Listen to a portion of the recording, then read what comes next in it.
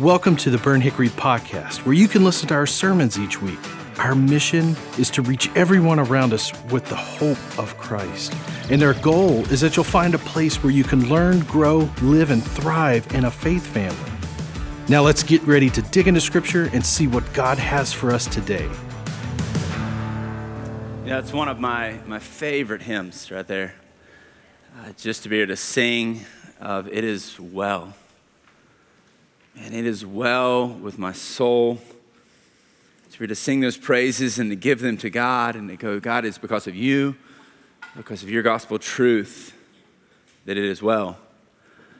But a lot of us don't quite understand the story behind that hymn when it was written and what was taking place. And I'd like to kind of tell you a little bit of that story this morning. Tell you a little bit about how that was written, how the lyrics were brought about. There's a man by the name of Horatio Spafford who wrote those lyrics. He was a wealthy man. He was an attorney. He was a real estate investor. He had a fortune, and he lost it all. He lost it all in the Great Fire of Chicago in 1871. Around that same time, he had a 4-year-old son who died from scarlet fever. During the midst of all these kind of trials and all the things that are going on in his life, he looks at his family and he says, we just need a break. We need a vacation. So he sends his wife and his 4 daughters on a ship to England to get away, to rest, to find a vacation time. He was going to stick back for just a second, get a couple of things done, get some business things handled, and then he was going to meet them. While they were traveling, though, the ship that his wife and his 4 daughters was on had a terrible collision and sunk. More than 200 people died in that shipwreck. Of those was his 4 daughters. His wife, Anna, survived. She made it to England. And when she got to England, she sent him a telegram. And this is what it said. Saved alone, what shall I do? At that point in time, he jumps on a ship. He's heading to her, trying to get to her as soon as he can to comfort his wife. And the traveling over there, the captain of the ship that he is on has heard the story, has heard what is going on, what has happened. And he goes to him and he says, I need you to know that we're about to pass over exactly where your 4 daughters were laid to rest, where their ship sunk. At that point in time, he was comforted with some words in his mind and in his heart, and he wrote these words down. It says, when peace like a river attendeth my way, when sorrows like sea billows roll, whatever my lot, thou hast taught me to know, it is well with my soul. This is a man living in tragedy that understood that in the midst of the shipwrecks, that it is well. Hey, let's pray. Father, we thank you for this morning. God, we thank you for the opportunity you are going to give us now just to open your word, to spend time in here. God, I pray this morning that your name would be glorified, that you would be exalted, that your word would reveal your truth, that you would speak to each and every one of us today. Challenge us, encourage us, help us, comfort us. But more than anything, may we bring glory to your name. It's in your name we pray. Amen. Hey, last week we had the opportunity, Pastor Matt led us into 1 Kings chapter 18. And we talked about this man by the name of Elijah. Now, Elijah was a stud. I mean, he was a rock star of the faith. He was living it up. We focused on this understanding of one true God, right? He talked about how they had multiple gods of Baal that they were worshiping, but Elijah had proven to them that there was one true God. During the course of that sermon, we also saw and landed in a point where we see that Elijah has actually defeated, because of God raining down, has defeated the false gods. And people are laid flat out worshiping God on their faces. They're laid out, they're worshiping, they're exalting God, the God that Elijah is proclaiming, the God of Elijah's faith. And he is in a good place. I mean, he is a rock star at this point in time. Right after that, he goes up, spends some more time with the Lord, asking for rain. Rain starts to come. It literally says that he takes his cloak and he tucks it in his belt. He is ready to run. He takes off running as fast as he can, like Flash Gordon, gets in front of the chariot, gets all the way. I mean, some miracles are happening, some radical things are happening. This man is sold out for God. His faith is on a high. He is knocking it out of the park. It is a good time in the life of Elijah. And then, all of a sudden, we get into 1 Kings 19, which is where we're going to spend some of our time today. If you have your Bibles with you, I'd love for you to open them up or open your app or follow us in the notes. You can click right there, 1 Kings 19. We're going to go through verses 1 through 9. You can watch them on the screen as well. But I want us to read a little further into the life of Elijah. In 1 Kings 19, verse 1, it says, "Now Ahab told Jezebel everything that Elijah had done and how he had killed all the prophets with the sword. So Jezebel sent a messenger to Elijah to say, 'May the gods deal with me, be it ever so severely, if by this time tomorrow I do not make your life like that of one of them.'" He's like, "Hey, I'm going to kill you. Threat is out there. We're going to make this thing happen. It's not good. Here I come." Elijah was afraid, and he ran for his life. When he came to Beersheba in Judah, he left his servant there while he himself went a day's journey into the desert. It said he came to a broom tree, sat down under it, and prayed that he might die. "I've had enough, Lord," he said. "Take my life. I am no better than my ancestors." Then he lay down under the tree and he fell asleep. All at once, an angel touched him and said, "Get up and eat." He looked around, and there by his head was a cake of bread baked over hot coals and a jar of water. He ate and drank, and then he lay down again. And it says, the angel of the Lord came back a second time and touched him and said, "Get up and eat, for the journey is too much for you." So he got up and ate and drank. Strengthened by that food, he traveled 40 days and 40 nights until he reached Horeb, the mountain of God. There he went into a cave and he spent the night. Now, this is not the same Elijah that we have just recently seen. We went from an Elijah who was taunting to an Elijah that is running. He's taunting people in the previous chapter, like, "Bring it on, I got this, bring some more water, pour it on there, God's gonna rain down, it's gonna be a good time, it's gonna happen, fire from heaven's coming down," to now he's running for his life. You see this radical living guy who's all about God, now literally crying out to God saying, "God, just take my life, I'm done." He's giving up. You see him going from praising on the mountainside to sleeping in a cave by himself. You see at this point in time in Elijah's life that he is in a moment of just craziness. And his faith is challenged. And a shipwreck is happening for him. And there's a lot of us that go through those moments in our life where we are on some radical highs in our faith, and then all of a sudden some kind of tragedy or some kind of craziness happens, or things don't go quite like we think they should. And all of a sudden we find ourselves in a deep point in our faith. That's what I want to speak into today.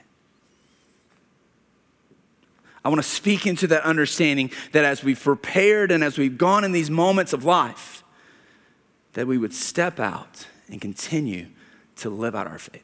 But I think prior for us digging further into the scripture, I just want to kind of prep the table for us a little bit. I want to sit in a moment for just a second here, because I truly believe that there's some actions that you and I need to do prior to shipping off. Every day there are some actions in our life that we need to do daily before we ship off. A lot of us don't go through these things. A lot of us don't do these things. Maybe we do, maybe we don't. But a lot of us don't spend the time that we need. And so there's three things that I'm going to go over, these three actions. They all start with the letter P. That's the pastor thing to do. We're going to make this happen. It's going to be good. We're going to land on this. The first one is this. Every single day, we need to wake up and prepare. As a Christ follower, it is easy for you and I just to step up in our day, to wake up in our day and already start preparing for work. Getting the book bags put together, getting the lunches put together, getting all the things ready for the day. And we completely forget to prepare spiritually. We step out of that moment and we step straight into mom and dad mode. We step straight into student mode. We step straight into getting things done, getting to work. We sleep in and we just do not prepare. We don't prepare for the moments that God has before us. See, I need you to understand the prevention of shipwrecks start in preparation. Most shipwrecks, did you know, happen in the shallow waters?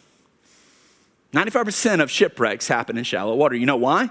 Because somebody failed to prepare prior to shipping off. Somebody didn't set the course right, and before they know it, they're running into a reef, or they're running into another shipwreck. In those shallow waters, not in the deep waters, but in the shallow waters, many of the shipwrecks happen.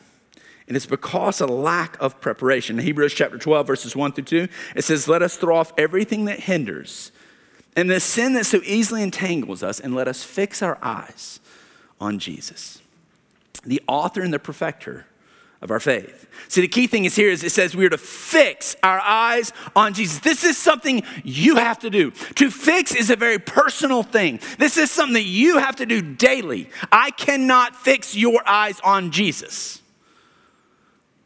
I cannot do that for you. Nobody can do that for you but you. You have to take this personal. You have to take this into your own self and go, I am going to prepare my day by fixing my eyes. The things that I'm going to place in my life, the scripture that I'm going to place in my life, on Jesus, the one that I'm going to worship, the one that I love, the one that I'm praying to. And so I'm going to start my day. I'm going to step in this moment and I'm going to prepare my day daily by just fixing my eyes on Jesus. So that when we start to ship off, we start to step into that next kind of area of our life, no matter where it is, whether it's going to work, maybe it's going off to college, whatever it is that we're stepping into, that we're prepared for the journey because our eyes are on Jesus. But then the second thing is this, we're going to plan. And you may say, isn't that the same as preparing? And I'll answer you with this. Planning is about positioning, making decisions today that position you for opportunities that may come tomorrow. C.S. Lewis says it like this. He says, the greatest thing is to be found at one's post as a child of God, living each day as though it were our last, but planning as though the world might last 100 years. See, spiritual planning is about applying God's will to our spiritual walk. Spiritual planning is about going, God, what is your plan for my life? I'm prepared. I fix my eyes on you. Now, I'm going to plan to be in the midst of your will. God, I'm positioning myself right now.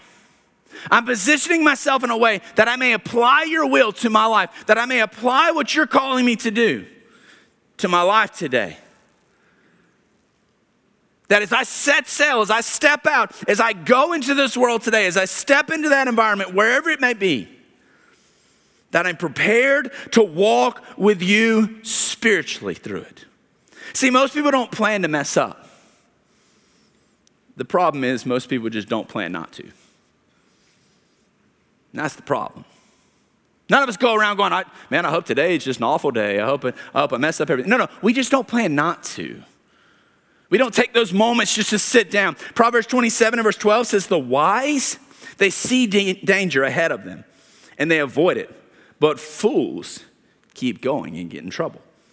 See, when God leads us, when he is the one that is walking with us, he looks ahead of us and he helps us not to have those shipwrecks in our life because we have planned to be in the midst of God's will today. But then the third thing is this, we got to praise God. Hey, church, praising ain't just on Sunday. when it's a good song or when the right song's played for us. Praising's no matter what, every day. Praising's just getting up every day and going, Lord, thank you for today. Psalms 150 and verse 6 is, let everything that has breath praise the Lord. Praise the Lord. Every day we need to get up and we just need to praise the Lord before we ever step out. Every day we need to give all the glory to Jesus for what he has done for us. Every day we need to get up, no matter what's happening, and say, praise you, Lord. Reveal yourself to me. I'm ready for it. I'm ready for us to ship off. I'm ready to do something great in your name and in your power. And I'm praising you for it.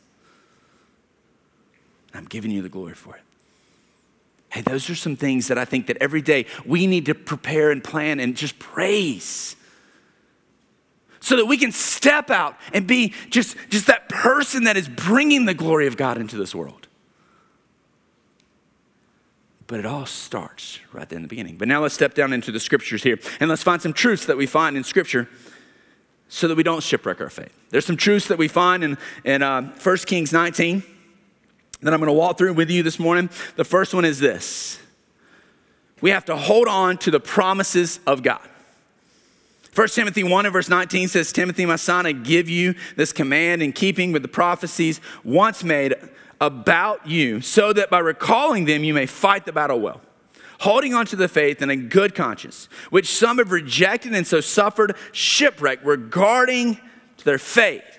See, I need you to understand, David Nasser says it really well when he says this. He says, shipwrecks start with one small compromise here and then there. For Elijah, the compromise is fear. See, the opposite of faith is fear. Elijah is running for his life.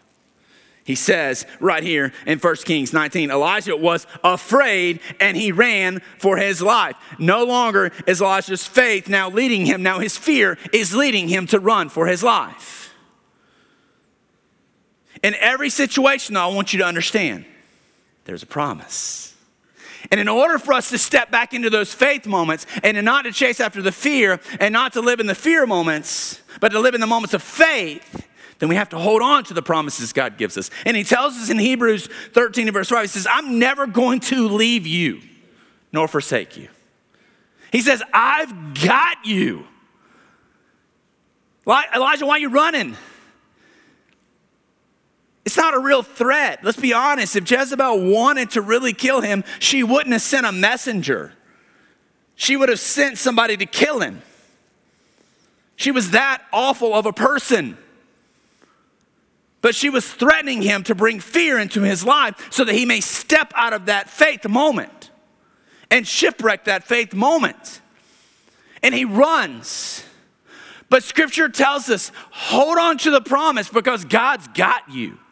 Now, me, when I was looking through this and thinking through this, it started making me think back to when I was a younger parent.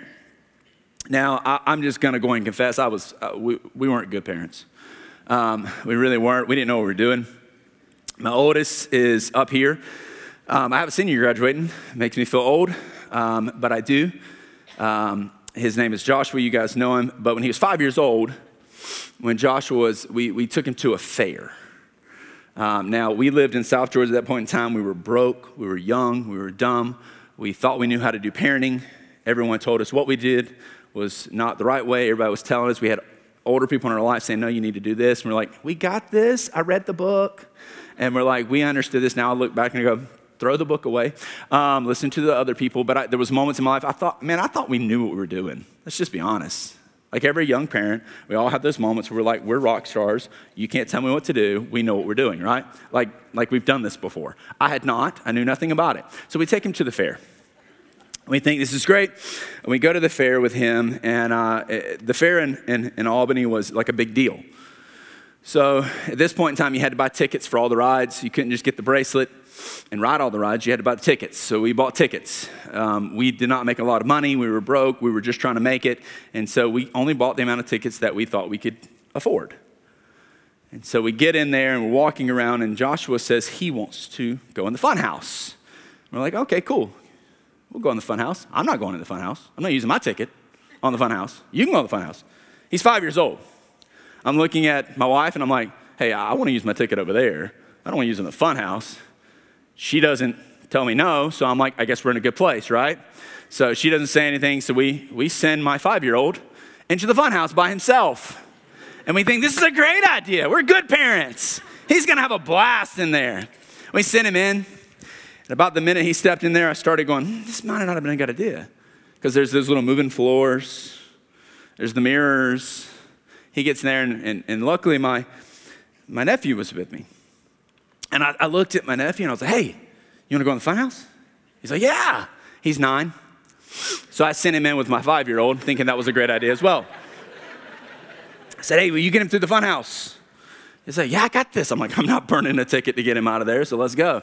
So I sent my 9-year-old in, or my nephew who's 9 in, to help Joshua get through the funhouse. So he kind of helps him maneuver through. I'm looking through the outside, and I'm like, oh, there he is. And my wife's looking at me like, this may not be a good idea. Laurie is. And I'm like, it's fine. We got this. It's good. He gets through the mirror maze. I don't have a clue where he's at that point in time. He goes all the way up, and at the top of it, there's a slide that gets you down. Thought to myself, hey, okay, this is cool. He's going to get on the slide. He's going to ride down. It's going to be great. Now, this is not a normal slide. South Georgia, all we had was straight slides at the time. We didn't have the little spirally slides like we do over in the children's worship space. And so this was a spiral slide, tube spiral slide at that. So it's this big tube slide you get in. It's dark from the entrance, and you spin all the way down to the bottom. I thought, hey, come on down, buddy. It's going to be good. Joshua sits at the top, and he's like, nope. I'm like, what do you mean? Come on down, buddy. You got to come down. I'm sitting here thinking, oh, he's going to come down. He's going to come down. Nope. Doesn't want to come down. I start having that moment inside of me as a parent going, now I'm getting a little embarrassed because I've done something that he's not following through with our plan. People are starting to pile up behind him. You know, all the other kids are looking at him. I'm going, I'm putting my 5-year-old in a bad situation. He's not going down the slide. Parenting 101's going down the drain right now. I'm not doing so good. So I do the next thing that a good parent does. I look at my nephew and I go, hey, just help him down. And he's like, okay. And so at 9 years old, the way of helping him down is literally getting behind Joshua and going, and just pushing him down. I mean, just straight kicks him in the back. He goes down. All I hear is tumbling, bam, bam, bam. He gets to the bottom, and he's just laid out at the bottom of the slide. And I look at there, and I'm like, I got you, dude. And I pick him up. What I learned in that story is this. There's so many times in our life that we get into moments of life where we come up to something that we don't really know what's about to happen. We can't see the end. It's an experience maybe we've never stepped into. We've never gotten on that before. But when done right, it can be a lot of fun because we know that God's got us at the end. That the Father is there to catch us. And if we just listen to the voice, if we just listen to God, and we just listen to the promises that he says, I got you. Come on down. There may be some tumbles. There may be some moments where we get pushed. But at the end, God is still there and he says, I've got you. And he picks us up.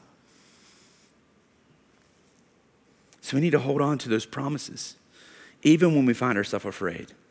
Even when something knocks us down, even when we're not quite sure, we need to understand that God tells us, I will not abandon you. I got you. The second thing is this: hold on to the hope that is within us. See, I need you to understand, as a follower of Christ, we have an amazing hope that lives within us. It's called the Holy Spirit. That's a blessing that as a Christ follower, that we have the ability to know that Christ lives within us. The Holy Spirit lives within us, and he comforts us, and he guides us, and he takes us through these moments in life. In 1 Kings 19 verse 5, I want you to see something here though. It says that Elijah has laid down. He's under the bush and he fell asleep. It says all at once an angel touched him and said, get up and eat. It's waking him up, providing for him. 1 Kings 19 verse 7, you come back around again. It says, the angel of the Lord came back a second time and touched him and said, get up and eat, for the journey is too much for you. Now I want you to see something here. When you see in Scripture that it says the angel of the Lord, all the way through Old Testament and New Testament, you're going to see that that is specifically unique to not just an angel, but a specific separation and being. The angel of the Lord is what we call a theophany, which is an appearance of God in physical form.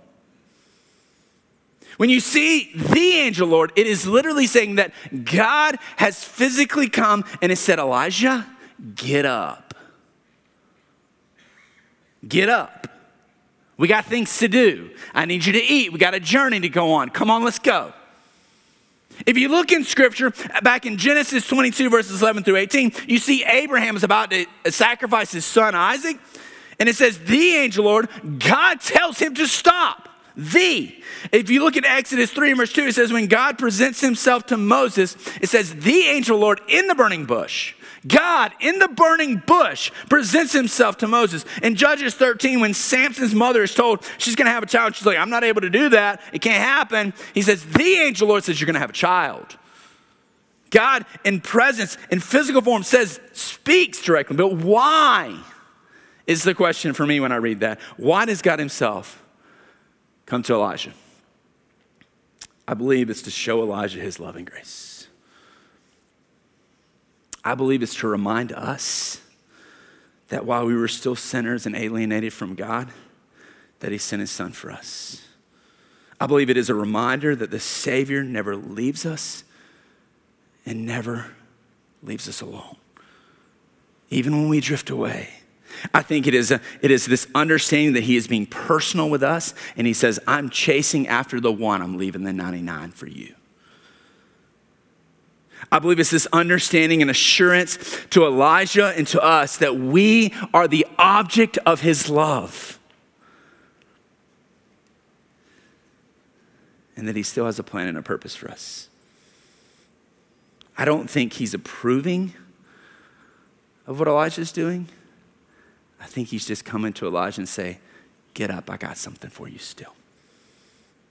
But this is what the Holy Spirit does for us. God in us, Christ in you is the hope of glory, is what Colossians chapter 1 verse 27 says. If you are a Christ follower, if you are a person that claims and lives and has given your life to Jesus, then you have a hope that's inside of you that you can hold on to. That's going to, when the tides start coming, when the things start happening, when things start moving in directions that you don't quite understand, when things are not easy and you feel like you're sinking, that God says, I got you because I live inside of you. Now get up because I got plans. And the third thing is this: hold on to the finished work of Jesus.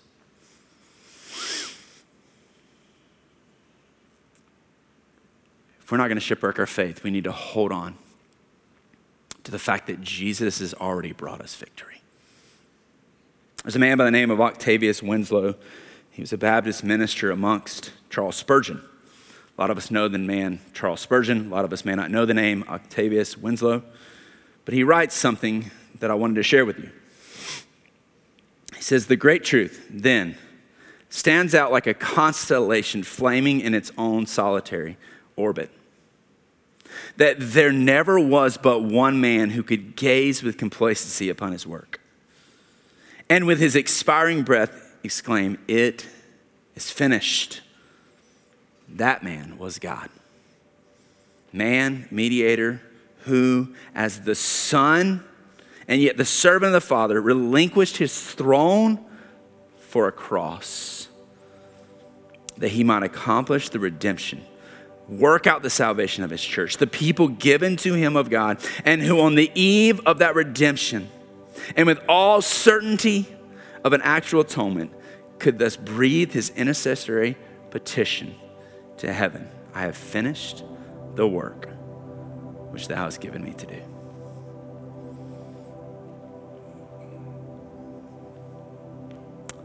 We are deeply loved people by God. God doesn't love me because I can produce. God loves me because I'm a child of his. God loves me because he wants to. I want you to understand, God doesn't need me to fulfill his mission. He can do it on his own without us. But God allows me to be a part of that because he's already brought the victory in the gospel. And we have to hold on to that. See, the gospel, it frees us from the illusion that we have to be impressive. The truth that God has given his life, hey, that I can't do any better than that.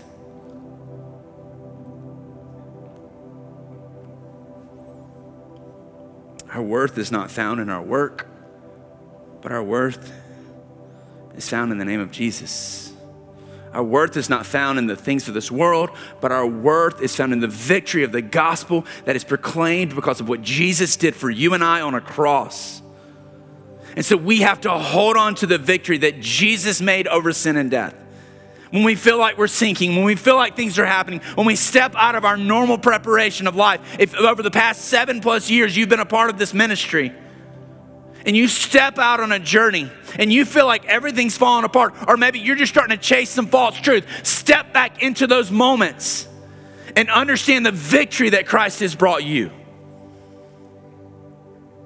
Don't forget about the fact that his gospel is the truth.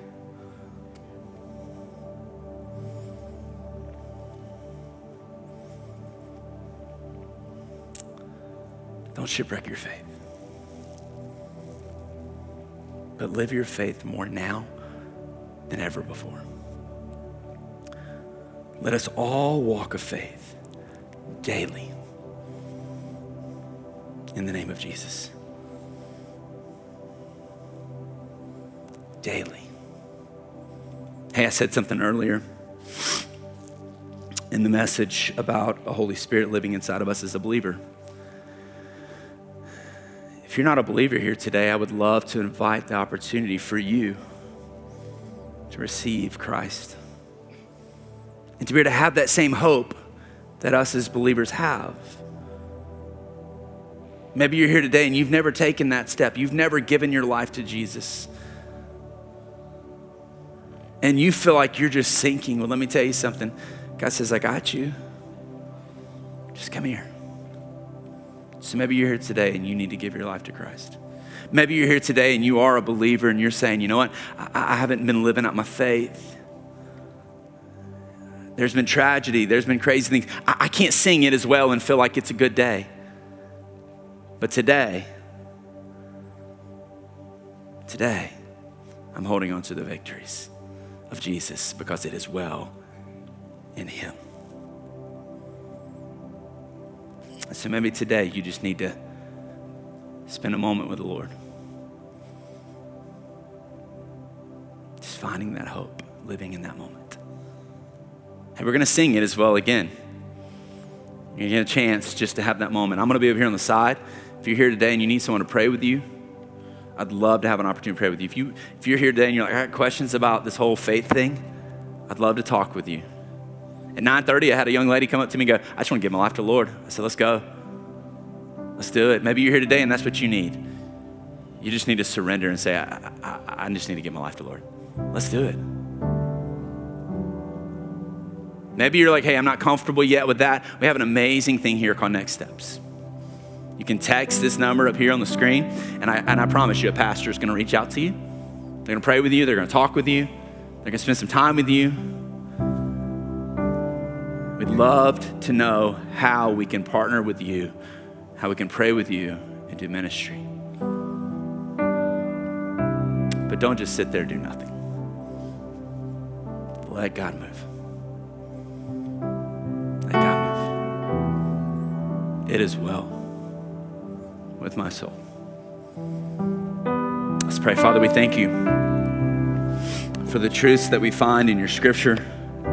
We thank you that right after this journey that Elijah had of running, that you redeemed him.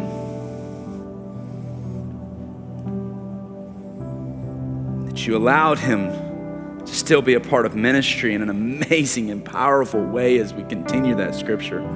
God, we're praying the same thing here in this room. For For some of us, we need that moment of redemption. We've been running in fear, and instead we want to run in faith. So God, may you allow us today just to get with you. God, thank you for who you are and the gospel truth that you give us. May we not be ashamed of it. May we be proud of it.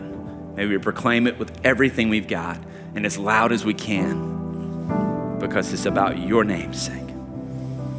It's in Jesus' name we pray. Amen. Thanks for listening to this week's sermon. Were you inspired? Maybe you've got questions. Do you want to know more about Jesus? Then we'd love to hear from and connect with you. So take the next step with us by visiting burnthickory.com/next. Again, thanks for listening. And hey, stay tuned by subscribing and stay up to date by downloading the Burnt Hickory app.